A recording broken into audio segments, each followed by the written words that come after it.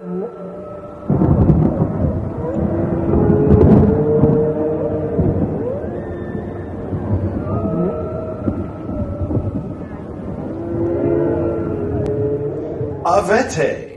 that's Latin. It means hello plural.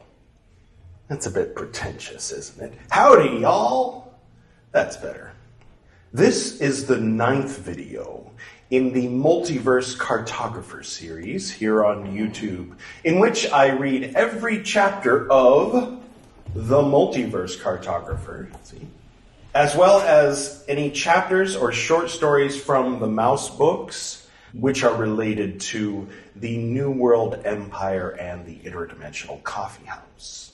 Just a reminder, if you're interested, the New World Empire and the Interdimensional Coffeehouse is available in paperback. It includes both the Mouse books and the Multiverse Cartographer, as well as some related and unrelated bonus material. The related part is a short story called Second Fruit, which I wrote in 1997. The New World Empire was largely built upon the foundation of Second Fruit and contains many of the same characters and some of the general themes, though subtly and importantly in the background. Much like the supermassive black hole at the center of the Milky Way galaxy is both subtle and important. The 4th section, the bonus material, also includes a chapter called The Cutting Room Floor. The very few elements of the New World Empire which were neither included in the Mouse books nor in the Multiverse Cartographer. Anyway, the link is in the description below if you'd like the full tome on paperback. If you'd prefer to read it on your glowing screen, the links to the Mouse books and the Multiverse Cartographer are also in the description below, but you will be missing out on the bonus material, as well as the shared ancestral experience of holding a book in your hands, like they did in days of yore. If this is the first of these videos you're seeing, I invite you to click right up here and start at the beginning of the Multiverse Cartographer playlist, in which this is the 9th video, and it will make a good deal more sense after having seen the previous 8. If you have already seen the previous 8, then no doubt you're wondering how long I'm going to be repeating things you already know, and wishing I would get on with today's episode. I shall now do so. Bonjour! In today's episode, we'll be picking up where the chapter called When Universes Collide left off, with the chapter called Open House, and picking up more or less where the Redbirds left off by reading The Lincolns. In between Open House and The Lincolns, I'll be reciting the first story in Smaller Mouse, which is the second of the 2 Mouse books. The story is called Mickey, and it will help set up one aspect of The Lincolns. Also, in The Lincolns, there is a callback to a very short story in The Small Gray Mouse called Charles the Gray, which I'll be reading when we get to it, which is about halfway through The Lincolns.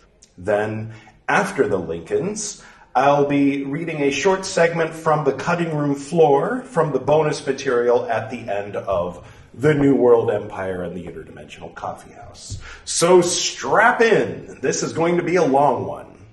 If you'd like, pause this video now and make yourself some popcorn or coffee, or dim the lights and light the candles, whatever it is you want to do to put yourself into a nice hypnagogic state to really and thoroughly download what I'm going to be streaming at you today. Without further ado, Open House. Let's see the illustration. Dan and Jean Reuben had ceased to exist entirely. In the past, present, and future. Even at that age, Charles Reuben was able to recognize that it was odd that he still existed if his parents had never existed. He knew that something had gone wrong. It hadn't gone as his parents predicted. One thing was for sure, though. The universe was continuing to exist. So he thought whatever had happened, they must have been successful. He felt a sense of pride, knowing that while he wouldn't be able to tell anyone because they would think he was crazy, he knew that his parents were heroes. Everyone in the world, and all worlds like it, owed their continued existence to what they had done, whatever it was. He ended up in foster care. He was a bit withdrawn growing up. He painted scenes that people assumed were from his imagination, but usually they were his memories of the Coffeehouse. Eventually, he graduated high school with C's and D's, got a job temping, and got himself an apartment and a used car. One particular Saturday afternoon, he found himself in his old neighborhood where he had grown up. He couldn't remember the name of the street he'd lived on, so he drove around aimlessly until he saw it. He knew it was his old house. It was painted blue, it used to be yellow, but it was clearly the house. There was a for sale sign and an open house sign, and the front door was open, so he parked. He walked in and met with the realtor, a nice lady in a power suit. He asked if he could just walk around and look at the place for a little while, said that he used to live there when he was young. She said go right ahead, and remained behind waiting in the living room to see if any others would arrive. He walked down the hall and into the room where it had all happened, the room that used to be his dad's den, that had transformed into someone else's bedroom. He saw the window where the desk had been, looked over where the dresser with the books on it had been, and turned and faced the eastern wall. He thought, I wonder. He approached the eastern wall the way his dad had so long ago. He put his right hand up against the wall, and the hair on the back of his neck stood up on end as the quality of light changed, and he began to see the other side. He saw the tables, the malachite floor, the people, and the ocean beyond. He saw the other islands in the distance and the starry night sky. He touched the surface of the shimmering rectangle and slowly pressed his hand through, feeling that familiar sensation, like the surface of water, if a water surface could be vertical. And he stepped through the doorway into the Coffeehouse. Open House opens by reestablishing a couple of the main points we went over last time. Dan and Jean have ceased to exist. Even any record of them having existed was gone. Yet Charles Reuben was still there. We went over some theories last time about how and why this was. Charles Reuben graduates high school with C's and D's. As far as autobiographical backstory about that, in high school, I was getting A's and B's and would beat myself up if I got a C, up until my dad passed away in 1993. Then I started getting C's and D's. It being a fancy schmancy prep school and all, I was required to see the school psychiatrist about it. In the end, since I'd finished high school math already, the left side of my brain being a bit bigger than my right, to use an arcane reference, I decided I'd stop taking math and focus on reading, writing, and the arts. I was in all the school plays, directed one of them, took ceramics, painting, and so on. In my senior year, just to be a smartass, I went into the office on the first day and asked them, what's the bare minimum I have to do to get a high school diploma at the end of the year? They, of course, said, please don't do the bare minimum you'd have to do to get a diploma at the end of the year.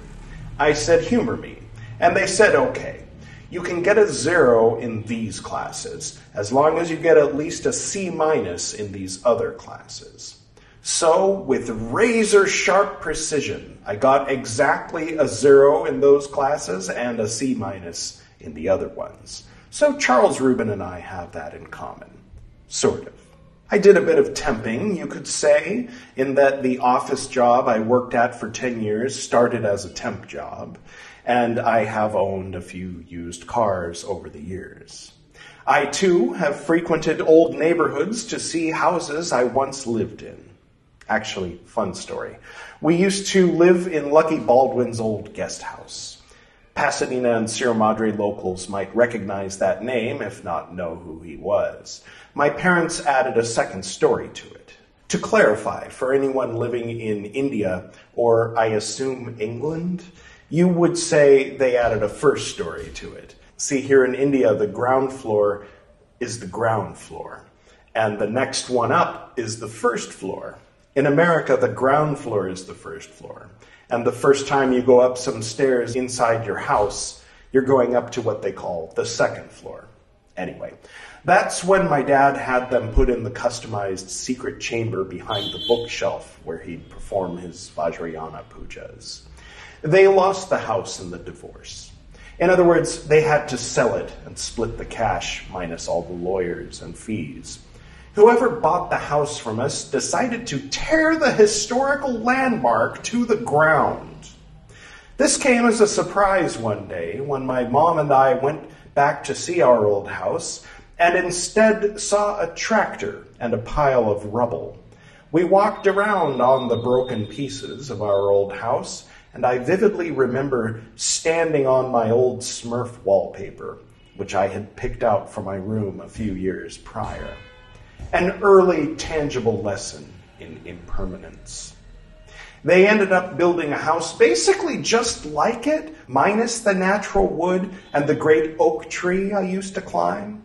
Why? Very poor taste, obviously. The house we lived in before that one was a smaller one in North Hastings Ranch, the one with the tire swing and the clubhouse. I think that was the one that was painted blue one time, though the memory is a bit fuzzy. My ancestral home in Highland Park, built by my twice-great-grandfather, was originally yellow, but it hadn't been yellow since probably sometime in the 20s. That ancestor had built 2 houses, one for his family and one for a family that was friends with his family. The second of the 2, the one for his friends, is the one pictured here in the photo, the blue one. My mom got into realty a bit, but I don't recall her ever being a realtor. As I mentioned, she was an architect. At one time, she was both the local vice president of the American Institute of Architects and the president of the local Women's Architectural League. She was also involved with the local historical societies. As such, she was always very interested in certain houses in and around Pasadena and Los Angeles and elsewhere. Growing up, one Saturday morning or afternoon activity that was fairly common, which at the time I usually found pretty boring, was to go to open houses. Houses that were for sale, which my mom had no intention to buy, but took the opportunity to see the inside of the house and to pick the brain of the realtor and maybe the previous owners, and find out everything she could about the house's history and design. Being one of America's top 500 female executives, you can bet she had a few good power suits as well. So there's a bit of the background and inspiration behind some of the imagery happening in this chapter. He walked down the hall. That's a nod to the doors. Never mind. Now, the eastern wall of the room that used to be the den. In European ceremonial magic, and indeed religion, much importance is placed upon the east. Bring a compass the next time you go to a Catholic, Orthodox, Lutheran, Episcopal, or Anglican church, and you might notice that the entrance is in the west, and the priest on the big cross is in the east. and it's the direction everyone is facing. Same goes for Freemasons, and of course, west of Mecca, east is the direction toward which Muslims pray as well, but that has more to do with Mecca than it does to do with east. East is the direction of the dawn, the resurrection, spring, if you will. In the old days, in the tabernacle in the wilderness, or Solomon's temple, or the ancient Egyptian temples, the entrance was in the east, and the holiest part of the temple was in the west. It was more like you're entering the temple, the world, starting out as a baby, like the dawning sun, and moving toward wisdom and eventually the tomb in the west, the place of the sunset. The whole resurrection thing really did a number on temple layouts, if not on groupthink. It was years after my dad passed away, taking his strange, arcane yet New Age wisdom with him. He hated the term New Age, by the way, a bit like how hipsters hate things that are trendy. At any rate, it was in piecing together clues and hints, reading and rereading my dad's book, Transformations, and learning from the schools of thought that he had learned from, and so on, that I was eventually able to tap back into that strange state of consciousness that I would find myself in when he would lead those morning meditations, or teach me tarot, or scrying, or rolling our eyes back and sensing the energies of power spots up Angeles Crest or in the Mojave Desert. So, metaphorically speaking, it was the room that used to be, or never was, my dad's den years before, on the eastern wall, that I eventually stepped through the doorway into the Coffeehouse. Moving away from this too real, grounded, personal, interdimensional coffeehouse that exists outside of time, let's move on to the land of make-believe, shall we? Before moving on to the next chapter of The Multiverse Cartographer, though, as I mentioned, I'll first read the very beginning of the second of the two mouse books, Smaller Mouse, the short story entitled Mickey. A drone-born drone became convinced, as some of them do, that these references to history and beings and things which go on outside of his building were illusions put there to keep him from the truth. And that the truth was that the things that went on in his immediate cluster were the truth. And these records they would occasionally process for a variety of reasons about a world outside of his building were lies. This drone-born drone, as a result of his epiphany, became intensely conscious and alert, for fear of falling back into the slumber he remembered so well, that slumber of the drone trance in which everything is taken at face value. Around this time, Sergeant Lee, the Redbird who owned that particular building, saw a tremendous opportunity, particularly in light of the building's resident manager god growing so old and becoming increasingly slow-witted. Lee began interfacing with this bizarre and fanatical drone. "Thou hast seen the truth," Redbird Lee said to him. I hear thee. I hear thee there," the drone replied. "Thou knowest that there is nothing in all the world save for thee and the 249 others in the quadrahedronal grid with thee." I've seen it, I know." "Thou knowest what this means?" "No, sayest to me, O voice, what does it mean?" Lee let the drone stew over this curiosity without an answer for a while. Then he had the old manager god unplugged. Several days later, Lee spoke to him again. "Thou hearest me, O enlightened one." I hear thee. Wherefore tookest thou leave? What is the meaning? Why am I cursed with this knowledge? The other drones think me crazy. What shall I do? Lee spoke in a most ominous tone.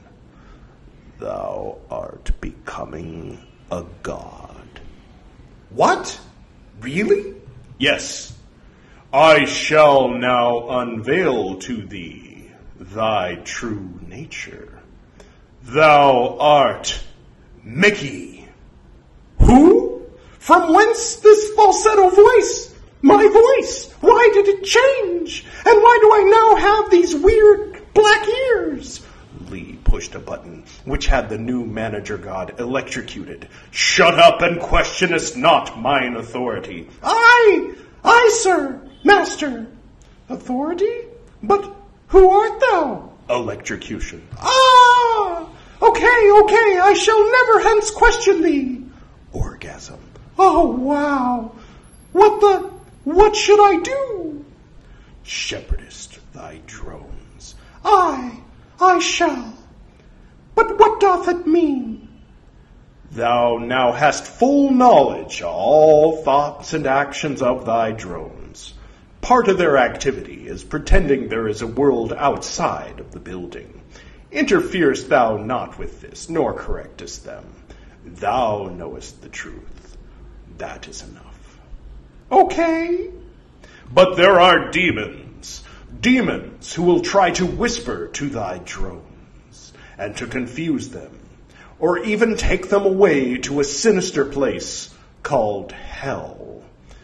Protectest thy drones, O Mickey, from the demons of hell. I shall. Word spread rapidly through the comm channels of the Redbirds until the whole of the mass self-discipline was laughing out loud at the idea of a new manager god being made with the form and name of Mickey. Mickey took himself much more seriously, though, and he vowed to himself that he would be a good shepherd to his drones, and he would never let the demons confuse them or take them away to hell. So that was Mickey.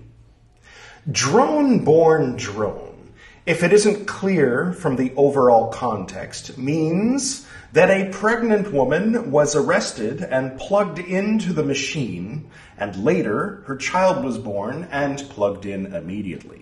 A person with a former life in the real world would have to have their memories bypassed, suppressed, or overwhelmed with a kind of dream-like experience in order to make them efficient workers. Have you ever had a dream where things were completely different for you than they are in your waking life? Maybe if you're single, in the dream you're still in an old relationship, or if you walked away from a cult or religion years ago, in the dream you're still somehow fully on board with it. It's kind of like that. Drones spend more than a few hours in a reality pretty unrelated with their former life as flesh and blood humans walking around. So this dream reality becomes very much their dominant reality. However, for a drone-born drone, the artificial reality is all they've ever known. So they can develop their primary, focused, neocortex, rational, sentient, fully aware personhood within the identity of being a drone. So when they've grown up, at least a little bit, these ones tend to make better manager gods. This one in particular had a kind of awakening, if you will.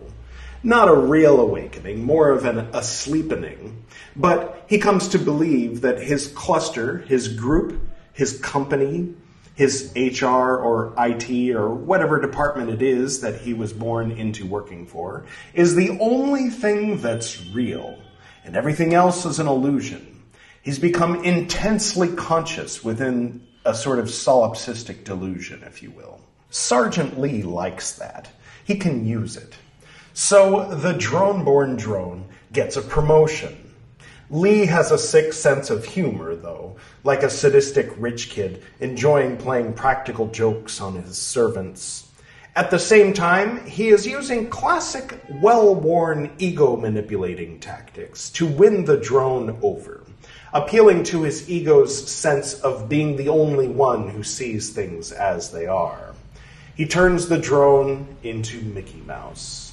Now, at the time that I originally wrote all this, they weren't speaking in Shakespearean English, and it wasn't meant to be a parallel timeline. It was the future of our universe. So in that context, it would have been a given that people would probably remember the ancient historical cartoon character Mickey Mouse. However, now that the New World Empire is established as an alternate history's future, it leaves one to wonder if Walt Disney had existed, and if so, if he became an entertainment titan with Mickey as his mascot. When Lee tells his fellow Redbirds he made a manager god with the form and name of Mickey, with big black ears and a falsetto voice, the other Redbirds all laugh. So Mickey Mouse was surely something universally known in the New World Empire universe. While the ego-affirming manipulation is working well enough to get Mickey to go along with Lee, he does question Lee's authority a little bit. So Lee punishes him. When Mickey promises not to question him anymore, Lee rewards him. Simple enough. Lee then explains that Mickey, in his relatively omniscient position, will surely note that the tasks of the drones include many references to things going on outside of what Mickey's asleepening has led him to believe is the real world. Lee tells Mickey that he should keep that knowledge to himself and let the drones behave as though there really is an outside world, since, of course, there is. There is a bit of an overarching symbolism in the words Lee chooses, telling Mickey to be a shepherd to the drones, and that when others come along to take the drones away, that they are demons from a place called hell. All of this is somewhat overtly putting forth a few ideas. Disney is like Christianity. Mickey Mouse is like Jesus. Before you click away, hear me out. The corporate structure of franchises was not invented by McDonald's. It evolved within the Catholic Church. Disney's mascot is a lovable and good, cute cartoon. The mascot of the other is, of course, a bearded Italian who is also lovable, good, with a traumatizing guilt trip thrown in there just for good measure. Both organizations give people something they want and make them feel good for a few hours on Sundays and want your money. They have these things in common. Managers oversee employees. It's more than just a workplace, it's a family. Mind you, these aren't necessarily ideas I would put down in ink today, in 2023. While I don't necessarily disagree with them, it was 2003 Edward who felt he should write these ideas down in this way. An interesting side note here would be that if I recall correctly, 2003 was also the year that I began singing tenor in a Catholic choir, Russian Orthodox Catholic. If I were to try to psychoanalyze my former self, I think it may have been something like the rational progressive rebel within me wrote this as part of an internal struggle that was a direct result of my having been moved by a personal relationship with Yeshua, coupled with a bizarre kind of peer pressure within the higher grades of the particular Golden Dawn cult I was in to join the Catholic Church for both spiritual and nefarious conspiratorial reasons, i.e. to infiltrate and transform it from within and or to help reconcile the esoteric side of Christianity, which had been cast out in 1307 and existed in splintered pockets of weirdos, with the exoteric side, which was based in Vatican City. It was a different time. For me, very different time. Part of me today wants to say, I'm sorry if the Mickey as shepherd protecting office workers from hell comes across as offensive, but only part of me. 4 years before writing Mickey, which at the time it was written was the introduction of the idea of drones and manager gods to the New World Empire story, I wrote a poem which was the seed of the idea. The poem is on the first page of my first poetry compilation called Taco. I'll read it to you. It's called Drone. My 92% working in harmony with my cluster coprocessor, once called floors 1 through 8 of some supposed architectural marvel dependent on primitive laws of gravity, motion, and time, while I, the 8%, the conscious mind, enjoy the majesty of colors, lights, and sounds, which I unwittingly traded for my body on the other 92%. I hear that voice again. Do you remember the meaning you caught for an instant in the plot line you processed of the monkey who breaks out of the machine and destroys it with fire? The antivirus security protocol cluster shuts off the unauthorized message to our frontal lobes. The antivirus security protocol cluster was once called floors 9 and 10 of the previously mentioned skyscraper. There the programs are flawless. Here we interface with the collective and are subject to many realities, as well as a knowledge of a separation between beings. The antivirus security protocol cluster is monitored by the beings on the 11th floor, the managerial programs, which are rewarded with a 6-second stimulation of their pleasure-sensitive neurons by the mass self-discipline. I do know the story of the monkey and the machine. I want to break out and destroy it with fire. If someone would only show me how. Well, that was fun. Very 1999, for those who remember, as if Milton from Office Space were reciting a metaphorical poem about his days in the cubicle from his lounge chair at the end, where he gets unwanted salt on the rim of his margarita. I wrote that while I was living at Gordon's in 1999, and the recital you just saw was while Priyal and I were living in Goa, India in 2021. As I mentioned before, the nutmeg-induced vision on Blythe's roof a couple years prior to that, probably 1996, provided the original vision of the drones. Billions of people plugged in by the backs of their necks that had forgotten that they had bodies. That vision was years before The Matrix came out. But this poem was very much directly inspired by The Matrix. The idea of rebel heroes dedicated to freeing drones when they can, I can say with confidence, is a direct nod in the direction of Neo, Trinity, and Morpheus. When I was very young, a great deal of emphasis was put on the notion that ideas must be completely original and not in any way derivative of earlier work. Later, as I grew, observed the world and art, meditated, and so on, I came to realize that there is nothing new under the sun. Everything, from DNA to movies, paintings, memes, and so on, was built upon the shoulders, to mix metaphors a bit, of that which came before.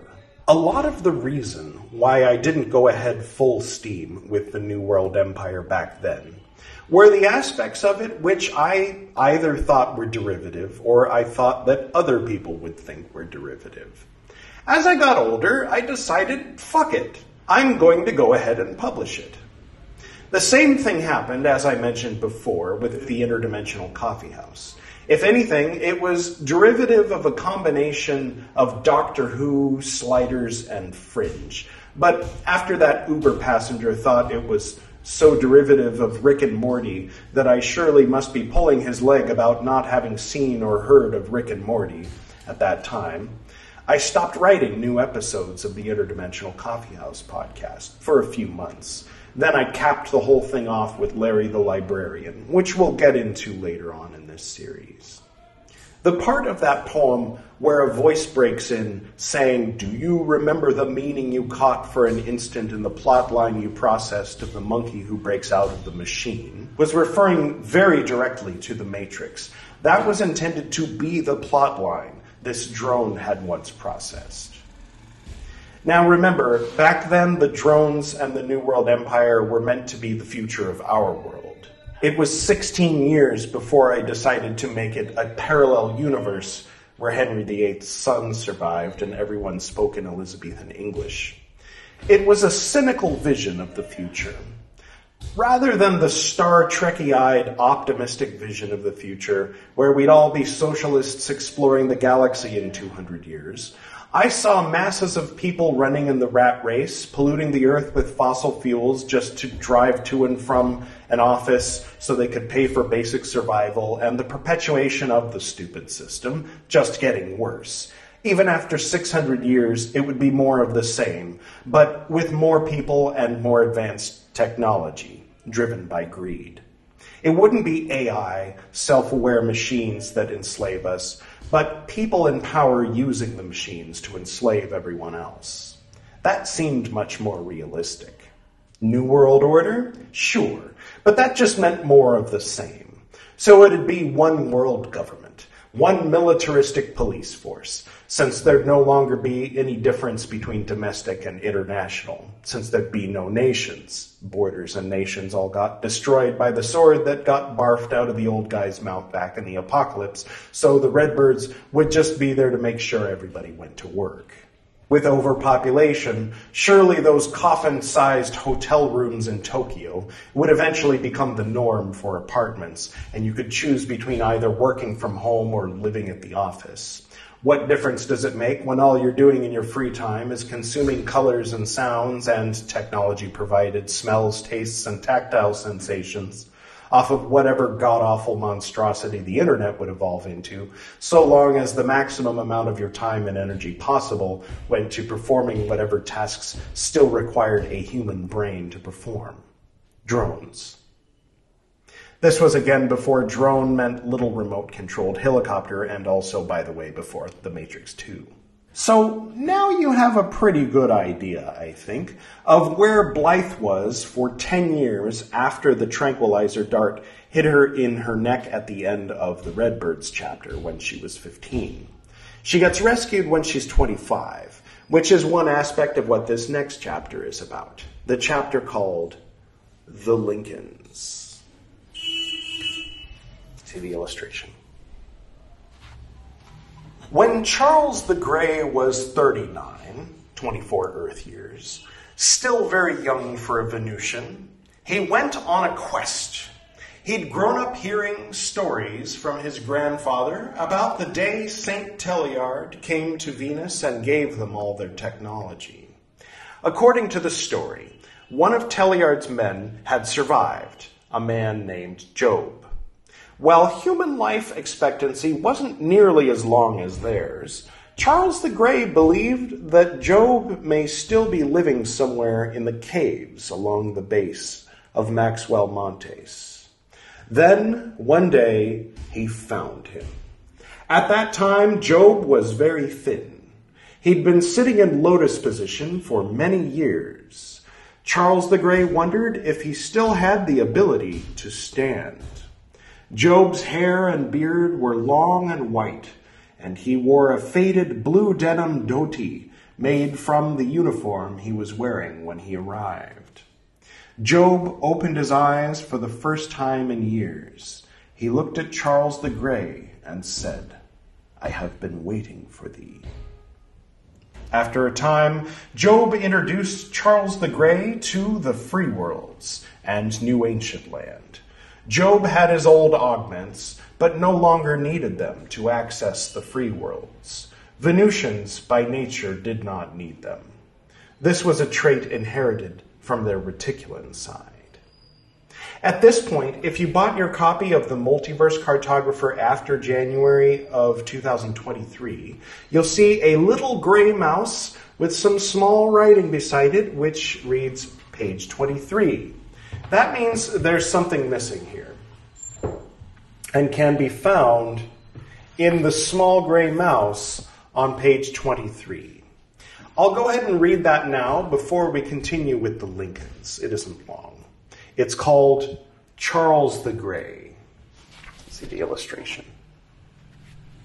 Charles's long gray fingers slowly tilled the Venusian soil outside of his dwelling place. He held the corn seeds in his other hand, ready to be planted.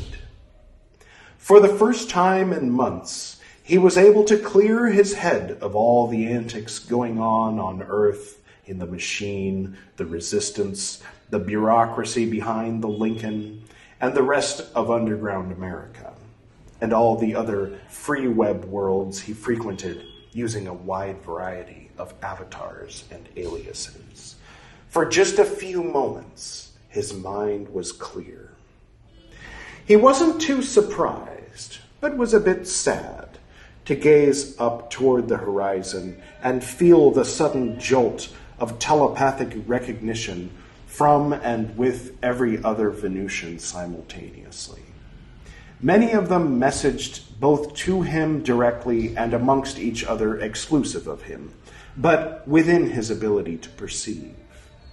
The overall sense, as far as his existence and hello was concerned and received, was that they felt there was something wrong with him, that he was too close to the humans and spent too much time plugged into the dark web.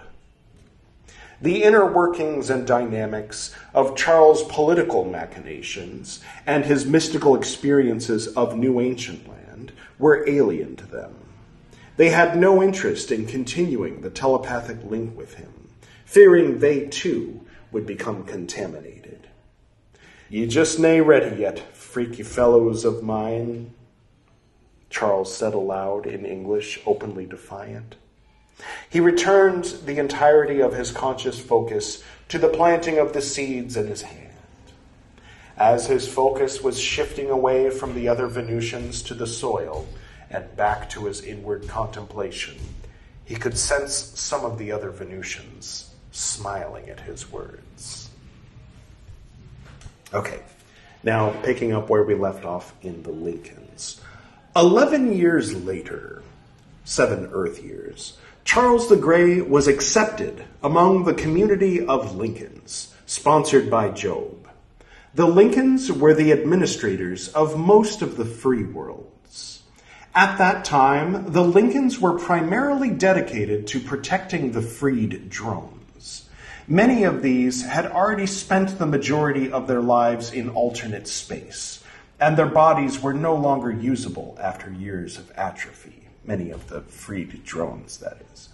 Some of these freed drones aided the resistance, but others just wanted to live in the free worlds peacefully, outside of the New World Empire's great machine. Others were freed after a shorter period of time living as a drone, and remained in the free worlds while their bodies were in recovery. Still others frequented the free worlds to communicate, organize, or just to take a break from the real world. The vast majority of them were human, with only a few Venusians occasionally spending time there. Charles the Grey was the exception, and the only Venusian Lincoln during his lifetime. Venusians usually chose a human form, a kind of avatar, when interacting in the free worlds. This made it easier for humans to relate with them. In person, Venusians were quite tall, awkward-looking, and slow-moving. They had large black eyes, very little hair, and gray skin. While interacting with humans in the free worlds, New Ancient Land, and even in the Coffeehouse later, Charles the Grey often chose the form of a historical rebel named George Gordon in grayscale, but with green eyes as a nod to both Telliard and the Fathoms. It's a picture of... That is, of course, when he wasn't on duty in the role of the Lincoln. Charles Reuben found it amusing that George had a counterpart in his own universe, a famous poet better known as Lord Byron.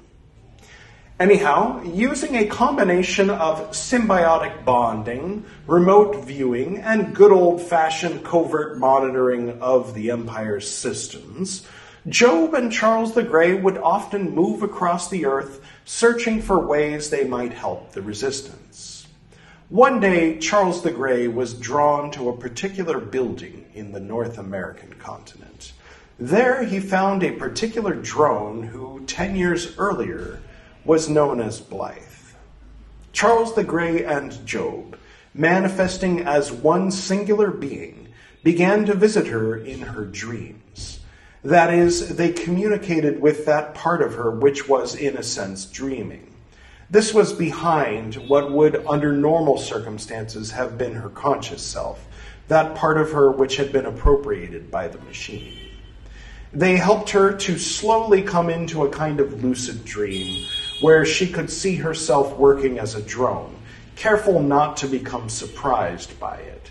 This was to avoid raising any suspicion on the part of the manager god who was always watching, or the overseeing Redbird, which was sometimes monitoring.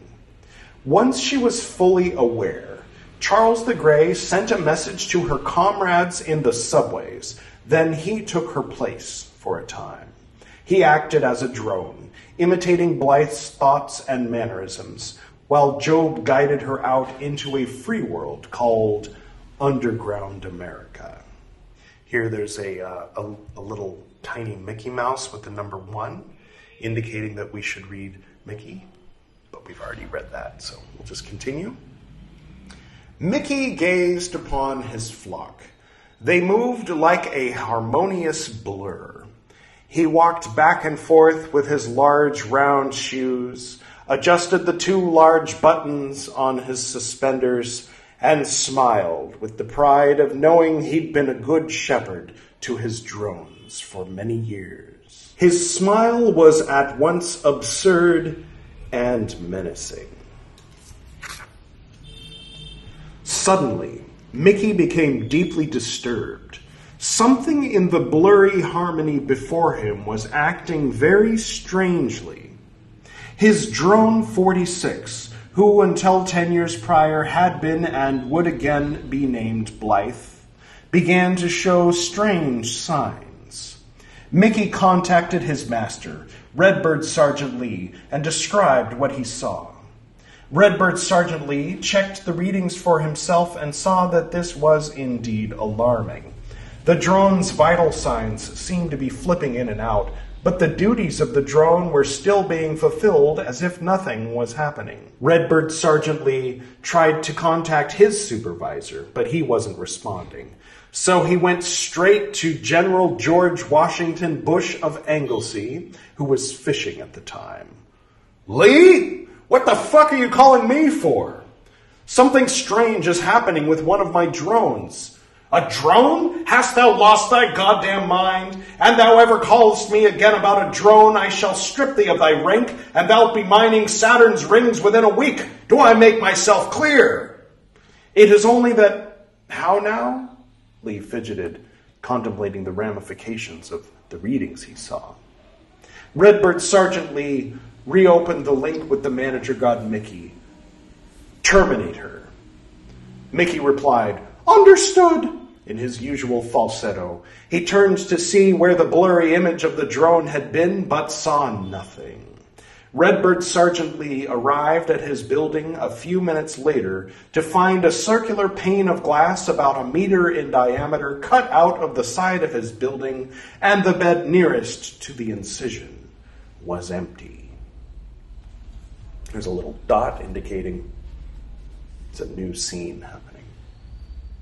Quote, "Anonymity is the name of the game in the free web," said Billy, who wore a black leather jacket and pants, the face of the ancient Kiowa chief Esakeda, Ray-Bans, and spoke with a Hebraean accent with a heavy metallic reverb.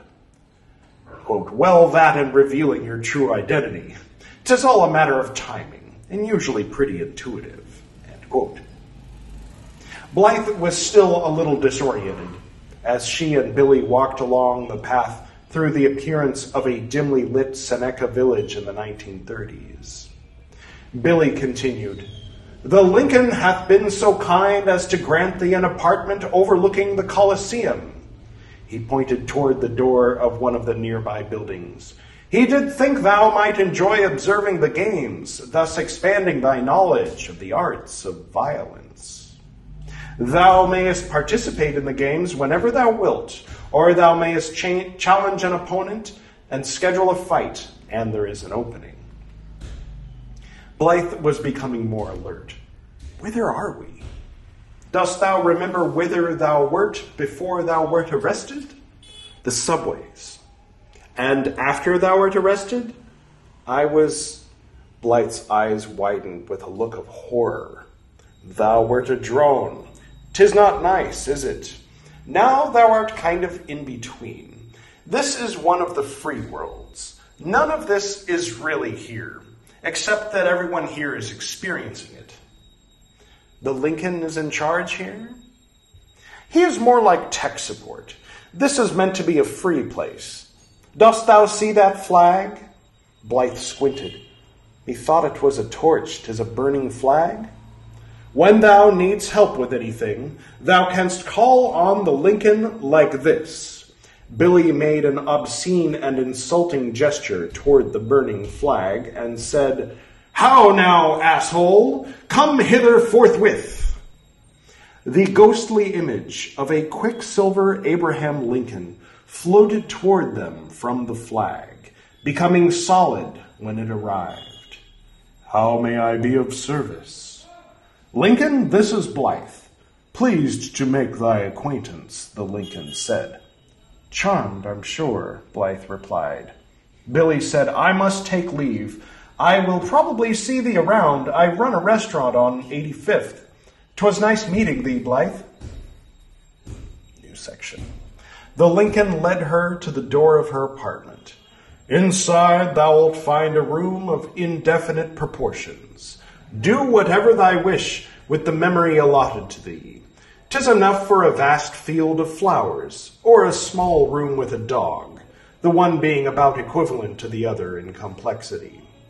And thou needst more than that, contact me through the flags. Thou needst not use the exact words as Billy used, 'tis how he likes to do it. Blythe laughed for the first time in over a decade. Dost thou have any questions? Blythe asked, Whither is my body now? 'Twill be a while before thou canst wake. Thou art in the subways now. Simon and Baggett are both taking care of thee. Blythe let out a sigh of relief. Thou mayest walk around, explore, and thou wantst privacy. The Lincoln pointed to the front door of the building. Walk through thither, and thou'lt be in thy apartment. No one else can enter there unless thou invitest them. Thou mayest customize it with verbal command. There was this Jack, methinks. I remember he was talking to me for a long time and brought me out of that nightmare. The Lincoln nodded. His name is Charles the Grey. I would like to meet him, an it is possible. I shall inform him. New section. Charles the Grey opened his eyes in the real world, back on Venus, and looked at old Job. Job smiled at him. Billy, the Lincoln, canst thou not be thyself? Charles the Grey looked down. I was nervous. I shall introduce myself soon.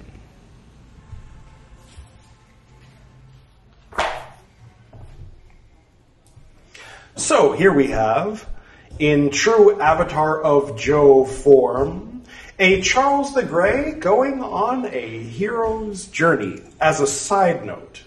A familiar arc for us to not really get that invested in because everybody has one and it isn't really important. You know what is important? Nothing. Everything. For the sake of the point I'm making, what is important is the time you spent today sitting on that bench waiting for the bus, looking at water running into the drain on the side of the road, or checking your social media notifications while you made your coffee this morning and yawned. That is real life. That is important. Of the purest life essence, magical, the Word made flesh, these perfect moments. Sometimes we say and hear I love you on the phone, and that makes us smile. Those are nice too. Sometimes our boss reprimands us, and we imagine punching them in the face. Those are nice too. But what really matters is earlier when you were sitting on the toilet, staring at the wall, thinking about a conversation you had decades ago. That's where it is. Why am I saying this? Because the hero's journey formula has been shoved down our throats over and over again in 4-hour, 2-hour, 90-minute, 43-minute, and 22-minute formats with commercials for so many generations that people can't consume anything anymore except for the hero's journey. In very much the same way that people today can't drink a glass of water, but they have no problem drinking 6 cans of Coke, beer, or 8 cups of coffee with cream and sugar. I'm here to help. I'm here to show you that there is more to life than Dawson's Creek. That's what you kids are watching these days, right? Dawson's Creek? You should read McKee's story and Bernays' propaganda with the same spirit of suspicion. If you're selling something, you can read them both as instruction manuals on how to manipulate the minds of the masses into opening their wallets to you, sure. But if you're interested in freedom, peace of mind, and breaking the tedious shackles of this insidious infestation, then you'll want to raise an eyebrow or two. Anyway, Charles the Grey sets off on an adventure. He overcomes obstacles, changes, etc. Just like the Charles of Second Fruit climbs Mount Wilson to find Job, Charles the Grey crosses half of Venus to find Job in a cave at Maxwell Montes. You remember Job, right? There's a tiny bit of exposition thrown in here for the sake of those who haven't read Job in smaller mouse. That exposition was added in 2022. The rest of it was 2003. Then comes the first time the Lincolns and the Free Worlds are mentioned outside of the timeline in the Multiverse Cartographer, Chapter 4. Basically, I was noticing in the early days of the internet that governments and corporations were doing their best to control and direct the internet, to shepherd everybody into organized and supervised areas of interaction out of, on one hand, a desire to profit off of them, and on the other, a primal fear of having them all interacting in their own ways in private. At the same time, there were spaces of privacy forming, usually for illicit and illegal activity. I recall once writing, "The mainstream internet had become as Disney as AOL," writing in the voice of Charles the Grey, referring to the days in which I was writing, the beginning of the 21st century. Though the dark web is famous on TV as a place for drug dealing, recreational child abuse, hiring hitmen, and all this sort of thing, I saw it as the beginning of what could eventually save humanity. The AOLs, Facebooks, Yahoos, and CCPs of the noosphere would eventually evolve into a full-on matrix. For those who rejected it, and whose bodies no longer functioned, or for the recreation of the free, the only space available to them to operate in any kind of virtual reality space would be what the dark web eventually evolves into. In the New World Empire, the rebels call it the free web, but the Empire calls it the dark web. The full sensory interactive spaces which inevitably develop there end up being called the free worlds, while the mainstream internet is streamlined over the centuries into the space where the drones work and play, earn credits or money by keeping the empire going, as well as where they spend the credits on simulated experiences, music, interactive porn, or whatever it may be. New Ancient Land is also mentioned here. A later chapter dives in a bit to what goes on in New Ancient Land, but it is never really explained. New Jerusalem was the phrase used 2,000 years ago by John the Revelator to describe the big gold cube I've mentioned, the perfect heavenly realm of the sheep souls, their words, who get to live forever and not perish in the lake of fire and second death. It's kind of a similar idea, except it isn't so specifically Jerusalem. New Tibet, New Eleusis, New Jerusalem, New Ancient Land. The recreation of that imagined ideal that used to be and isn't anymore. It consists of several palaces and is located in the free web. It is overseen by shamans, and it was created by the Lincolns. Remember, the Lincolns are what evolved from that universe's version of Anonymous. That part I added in around 2016 when I was working out the timeline of the New World Empire. The part about the parallels with Anonymous. When I wrote it in 2003, the Lincolns were the overseers of underground America, kind of a dark web parody of America Online. When developing the Henry IX parallel universe, I gave them the backstory of having originated first with Lincoln having been a rebel against the 19th century version of the New World Empire, and the Anonymous movement of that universe's 2009 wearing Lincoln masks instead of Guy Fawkes masks. Since in that universe England was still Catholic, so Guy Fawkes would have had nothing to complain about. What I had in mind, but never wrote down, was that in the 1800s, this still very Catholic New World Empire had established a law that required all citizens of the earth to confess their sins on Sundays. If someone was found to have committed a sin, even a lesser one that isn't against the law, and neglected to confess it, they would be arrested. That universe's doppelganger of Abraham Lincoln had started a rebel movement in much the same manner that John Brown did in our universe, and it ended basically the same way. In his execution, I mean.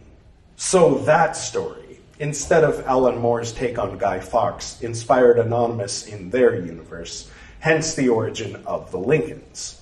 There'll be more about New Ancient Land in an upcoming chapter and video recital.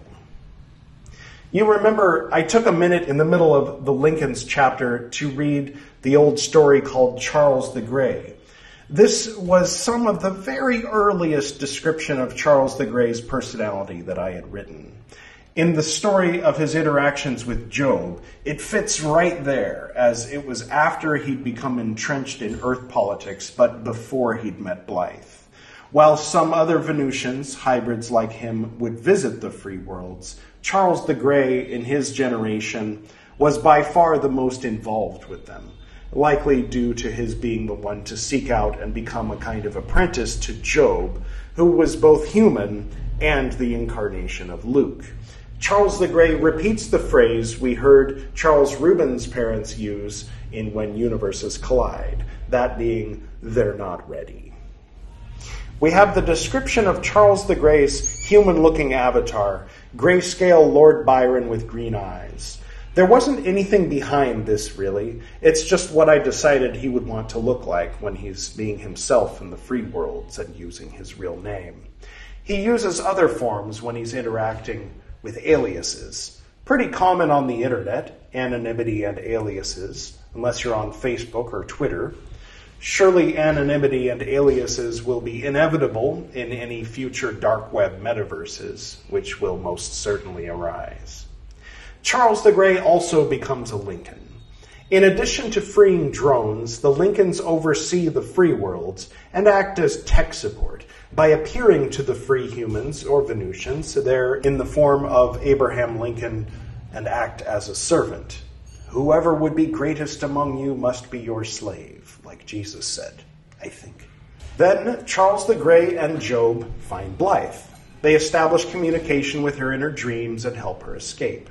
Charles the Grey pretends to be her operating as a drone while the rebels on Earth break into the building and steal her body. It turns out that she was one of the drones being overseen by the manager god Mickey, so it's a good thing we read that before reading this chapter, eh? We get to see a bit of the hierarchy, with Mickey contacting Redbird Lee, and Redbird Lee contacting General George Washington Bush of Anglesey, presumably a cousin of that generation's royals, like Tellard was centuries before. Charles the Grey begins his conversation with a more lucid Blythe after her body has been unplugged, in disguise, because he's shy. Also, he's playing. He plays the role of Billy and the Lincoln, introducing her to underground America, showing her to her apartment and explaining things. Seneca Village, for those who don't know, was the predominantly middle-class African-American neighborhood in New York City in the real world, which was demolished and transformed into Central Park by the racists in charge of the city back then. Evidently, in the New World Empire universe, that hadn't happened, like Longacre Square hadn't been renamed Times Square. The flag of underground America is a burning flag. In the 2003 version, it was a burning American flag, a touchy subject back then. Being rebels, the banner that gathered them all together was a burning flag.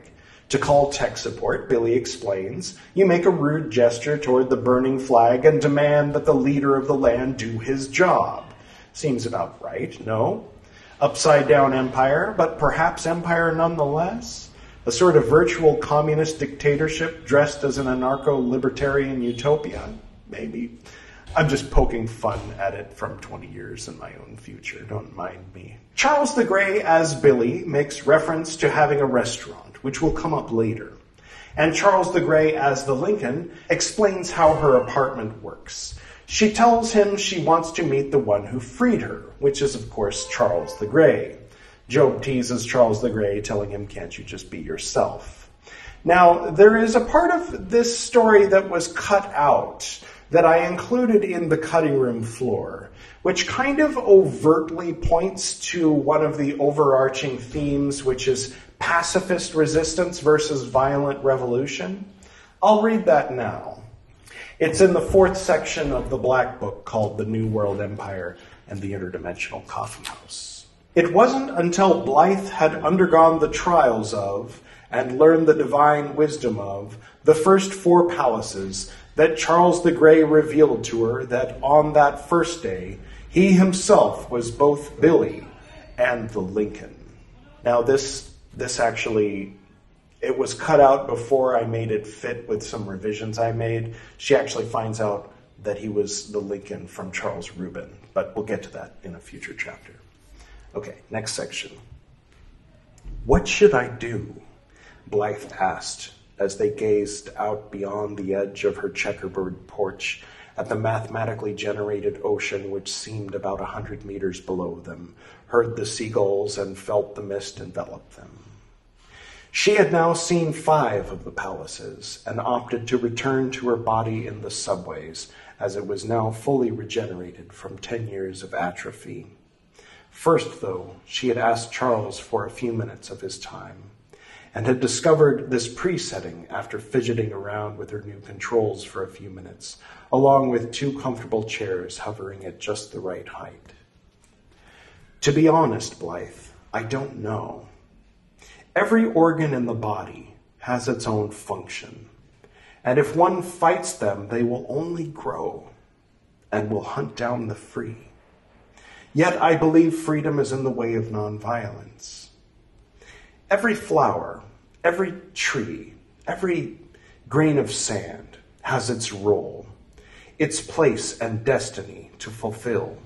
And I remind myself to live my life in a constant state of oneness with my own present footsteps, while seeking to better understand and clarify a direction in order to fulfill my own destiny. There's no way I can tell you what your destiny is or is not.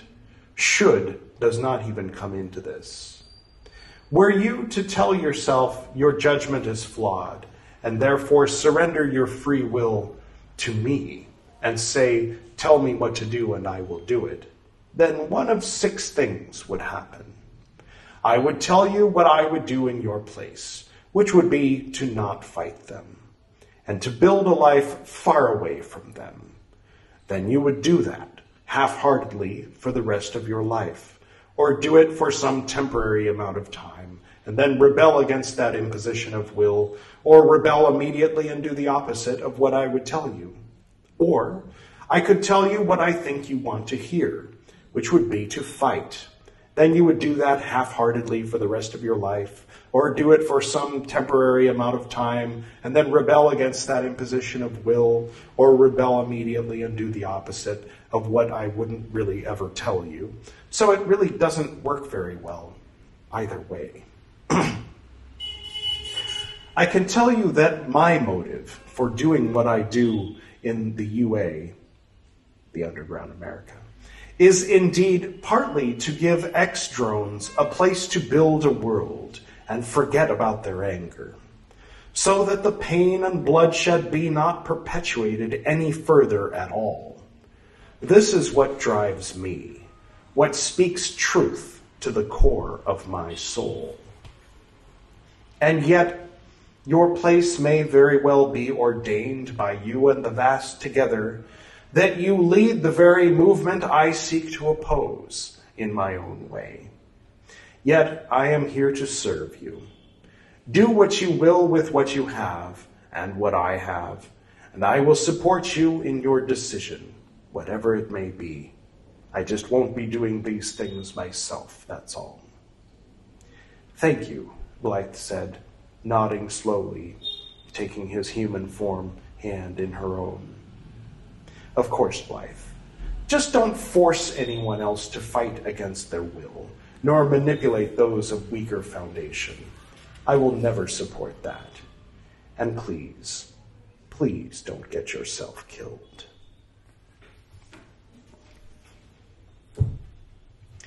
So you might notice that that was in conventional modern English, because I never bothered to translate it into Shakespearean because I wasn't intending to include it. So that's the original as it was written in 2003. So there you have it.